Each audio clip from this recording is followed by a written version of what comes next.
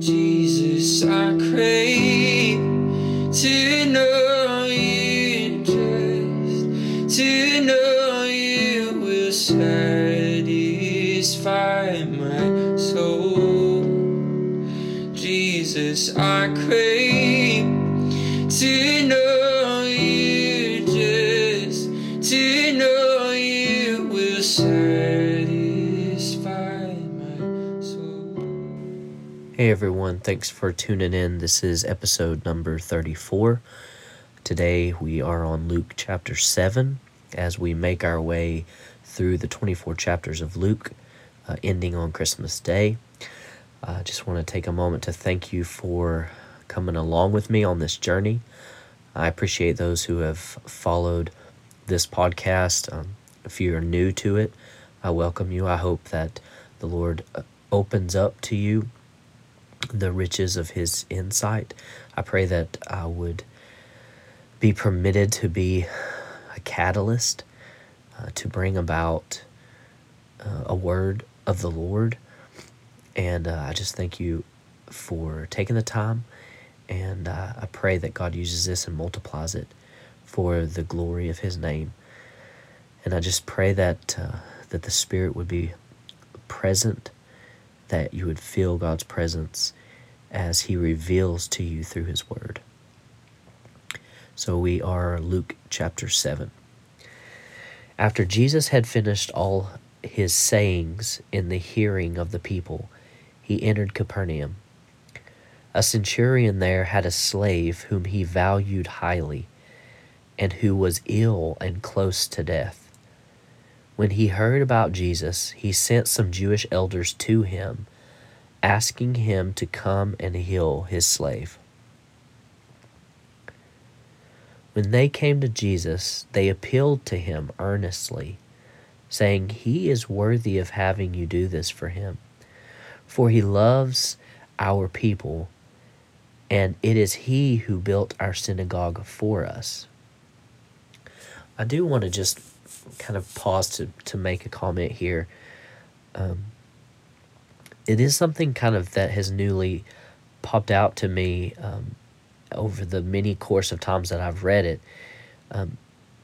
The people who are kind of advocating for Jesus to intervene in the life of a centurion who had this sick servant, and they were saying this centurion is worthy of having you intervene on his behalf. And their definition of him being worthy was he loves our people and he built a synagogue for us. It's very easy to see how kind of self-propagating this was. You know, when we ask the question, who is worthy to receive a touch from the Lord, a miraculous intervention, I feel that as they spoke that to Jesus, it echoed their immaturity in spiritual matters. I could only suspect, but Jesus may be thinking to himself, this man is worthy. And not only do they have this perspective that he's worthy of getting your help, it's because he's done all these things for us. So anyways, I find that kind of interesting that is the definition for his worthiness. So we go on, verse 6, "And Jesus went with them. But when he was not far from the house, the centurion sent friends to say to him, 'Lord, do not trouble yourself, for I am not worthy to have you come under my roof. Therefore, I did not presume to come to you. Now, I'm going to stop there because as we were reading this as a family, this came to me for the first time I've ever understood it, and it was pretty profound. They said to Jesus, I did not presume to come to you. And he says, I'm not worthy to have you under my roof, so that's why I didn't come to you. And this is exactly, we see this all the way back to Adam and Eve, and we see this in in the days that we live in our own lives. This is what the temptation is to, in light of our unworthiness, in light of our insufficiency, in light of our sin, we have a tendency to avoid God rather than come to him. Adam and Eve, they realize that they have sinned against God. They now have a realization of their nakedness, and they hide. And God speaks out to them, to Adam, where are you? This is a behavior that's very counter to what we must do in these moments of insufficiency, is rather than run away and hide from or avoid, that is all the more reason that we should run into his arms. Because it's only from the place of in his arms can we ever expect or come into this place of lasting change. The devil desires to play off of that instinct and isolate us and condemn us, but it is from that face-to-face encounter that we can ever expect to have life-altering change. So he says, therefore I did not presume to come to you, but only speak the word, and let my servant be healed. For I also am a man set under authority, with soldiers under me. And I say to one, go, and he goes, and to another, come, and he comes. And to my slave, do this, and the slave does it. When Jesus heard this, he was amazed at him. You know, what a thing to declare over a person, that Jesus was amazed.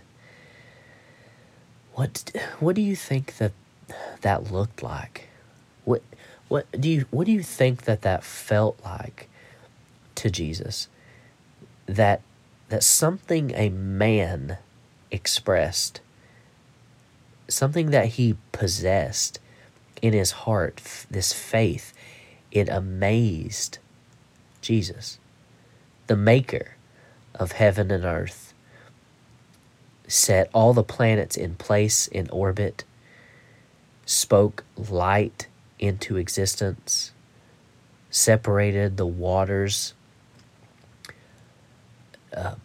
called land into being, caused the water to come to a certain place and no further, separated the night from the day. I mean, he reached in across time and he pulled back day from night.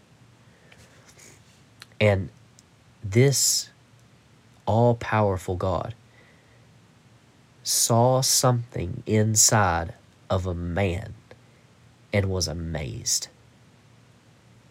That is just so profound. And what a thing to know what that would be like in the heart of Jesus. He was amazed. So it says, when Jesus heard this, he was amazed at him. And turning to the crowd that followed him, he said, I tell you, not even in Israel have I found such faith. When those who had been sent returned to the house, they found the slave in good health. Now, we may speculate here, but there is no definitive language used for what Jesus did in this encounter for healing. I want you to, as we go through these and as you read on your own, pay close attention to what did Jesus say to bring about healing, to speak life back into a person who was dead. Pay attention to those moments. Now, it's not about us parroting what Jesus said. It's not the words that produce life, but it's the origin of the words. It's who is behind the word. And the power of the Lord is present to heal. So, but it is something that we should pay attention to, that we can learn some unique insights if we pay attention to them and just gather them up in our hearts. So in this particular situation, Jesus speaks nothing regarding the healing. He's amazed by the man's faith. He comments on that faith. And then when they depart, there is healing that is performed, or there's healing that has occurred. So that's fascinating. Verse 11, soon afterwards he went to a town called Nain, and his disciples and a large crowd went with him. As he approached the gate to the town, a man who had died was being carried out. He was his mother's only son, and she was a widow. Now, you can see this woman's dire situation she's in. And this gives us just a small taste of why she was so distraught. I mean, granted, she lost her son and her only son. But when we realize what prospects that this woman had, she had none. She was a widow. So she's lost her husband, the, main breadwinner. And then her son, her only son, has been lost as well now. So she's going to resort to begging. Her life is completely changed. That's a hard reality. And so she is distraught, no doubt. But it says, verse 13, when the Lord saw her, he had compassion for her and said to her, do not weep. That is important for us to understand. And I think we know that Jesus did nothing that the Father didn't tell him to. He stayed in line with the Father's directive. But I think this is a special moment here that we get to see. It wasn't just a go pray for this woman, go heal this son, go mend this withered arm. This was originating out of a place of compassion.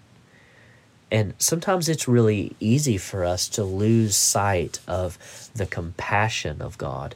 We see him very easily as this fierce and powerful judge who's ready to inflict judgment. But we much less have the ability to see him as a compassionate one. But Jesus demonstrated this. Remember, if you've seen me, you've seen the Father. So he is demonstrating the compassion of God. So he said to her, do not weep. Then he came forward and touched the bier, the coffin, and the bearers stood still. And he said, young man, I say to you, rise. You know, I can't help but think that this young man, this only son, Jesus had compassion. He knew exactly where he was headed. He knew where God was taking him to. His ultimate destination was the cross, and then in through the cross, resurrection. And I can't help but think that Jesus experienced this compassion for this woman, and the fact that that was her only son. There was very likely a kind of a paralleled felt compassion. You know, Jesus being the only begotten of the Father, the only begotten Son of the Father. So I can see how he would have a very unique insight into how this woman felt. And remember, it's easy to think of Jesus very very individualistically, and then thinking of God very individualistically. And but we also keep active in your mind that God was in Christ reconciling the world to himself. God was in Christ. He was on that cross just as much as Jesus the man. And we start getting into some really really choppy waters just from the sheer magnitude of comprehension. When we start into the world of the Trinity, of this Father, Son, and Spirit, it's mind-boggling, really. So I won't go too far into those woods, but it is a wonderful thing to consider and think on.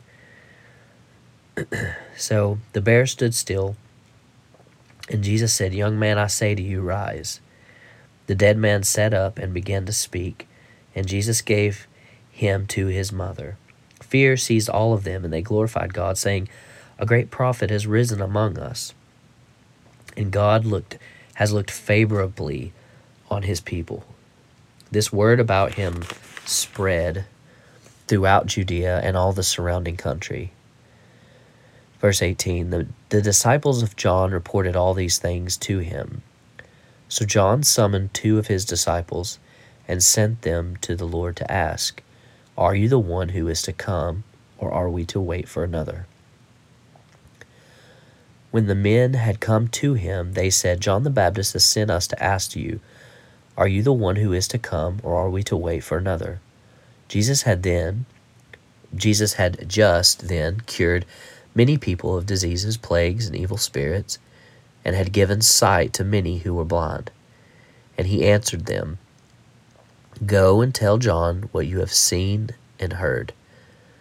The blind receive their sight, the lame walk, the lepers are cleansed, the deaf hear, the dead are raised, the poor have good news brought to them." So this is a very kind of cryptic thing here. Jesus responds to John the Baptist's messengers. Now, many times we would like Jesus to just say, "Yes, I'm the one. You don't need to wait for anyone else." But instead, Jesus gives him this strange response. Now, it's actually not so strange, and it's beautiful how much Jesus incorporates the Old Testament into his active ministry.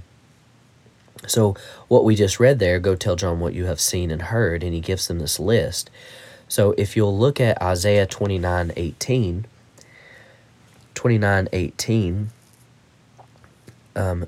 Isaiah is prophesying on hope for the future.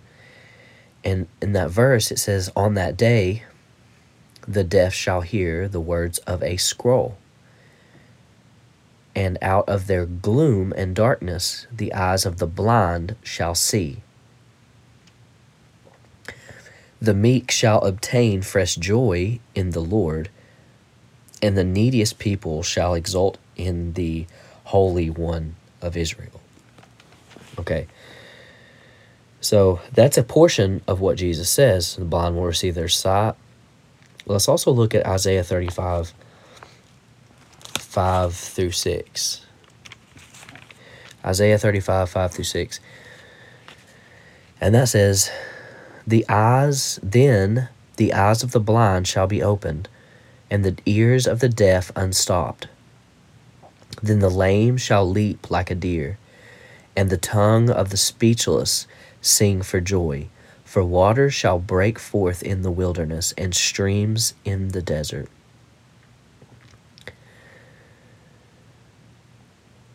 So, Jesus is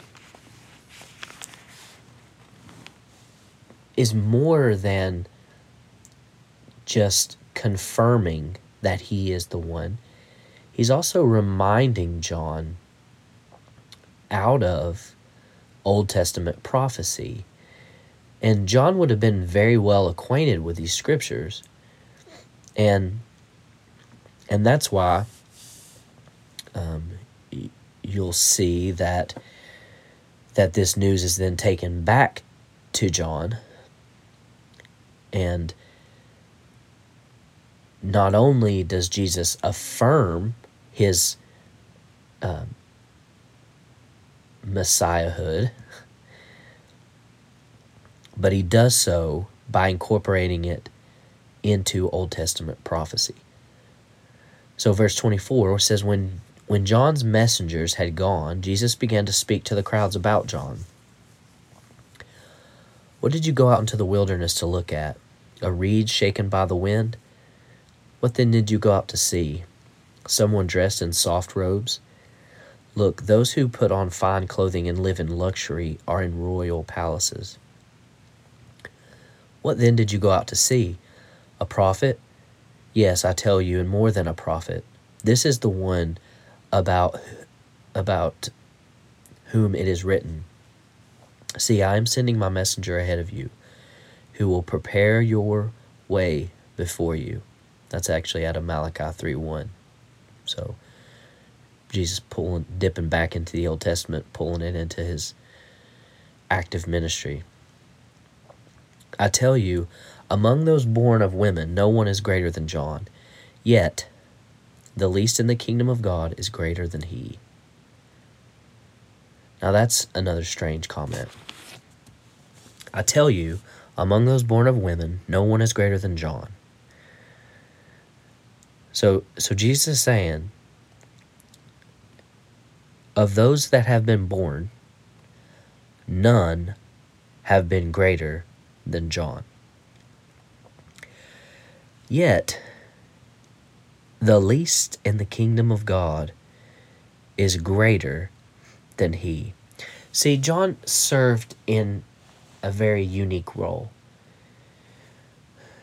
John functioned as a bridge between the closing out of the era of the old covenant and heralding in the ushering in of a new covenant.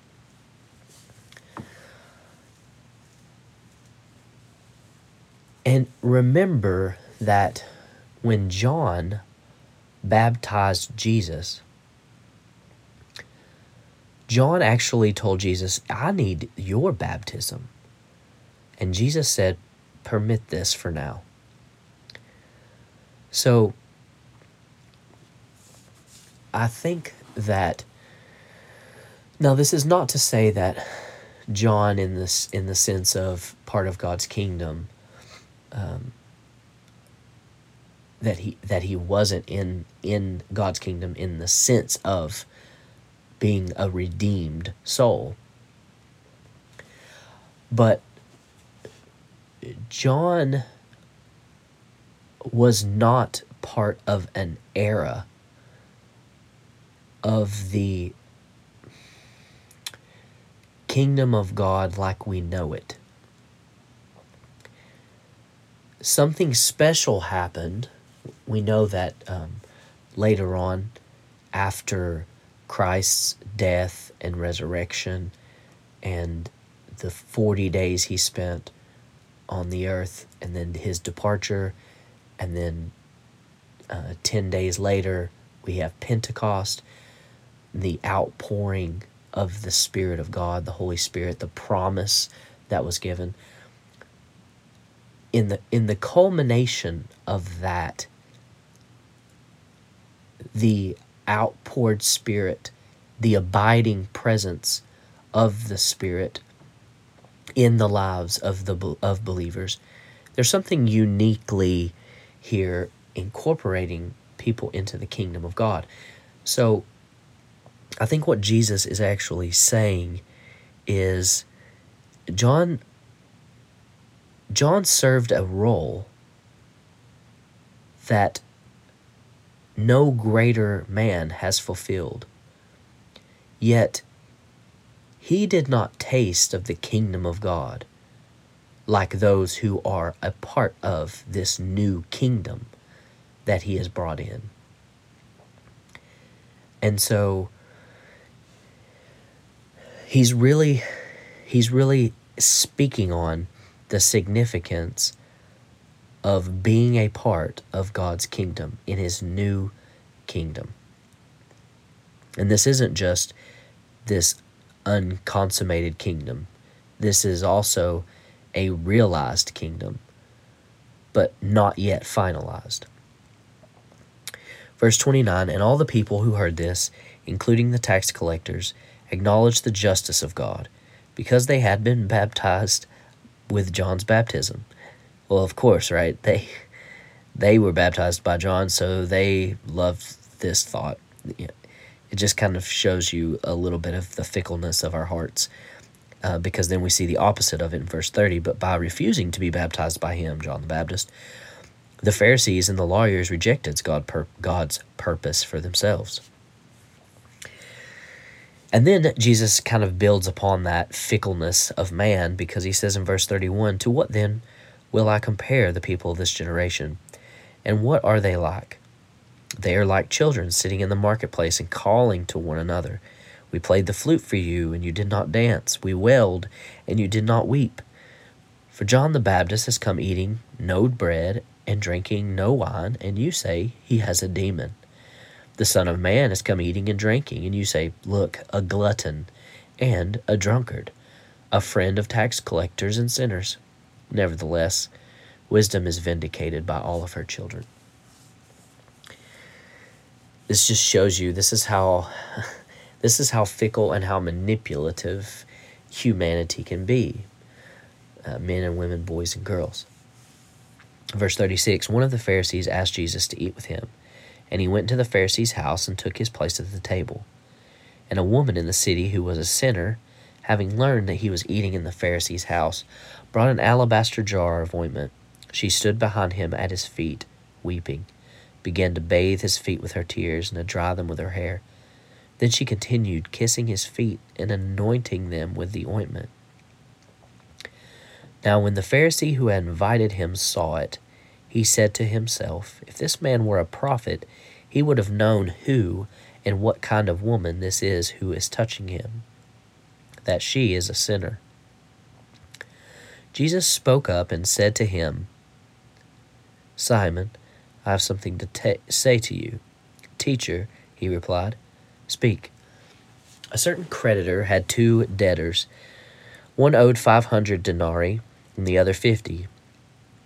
When they could not pay, he canceled the debts for both of them.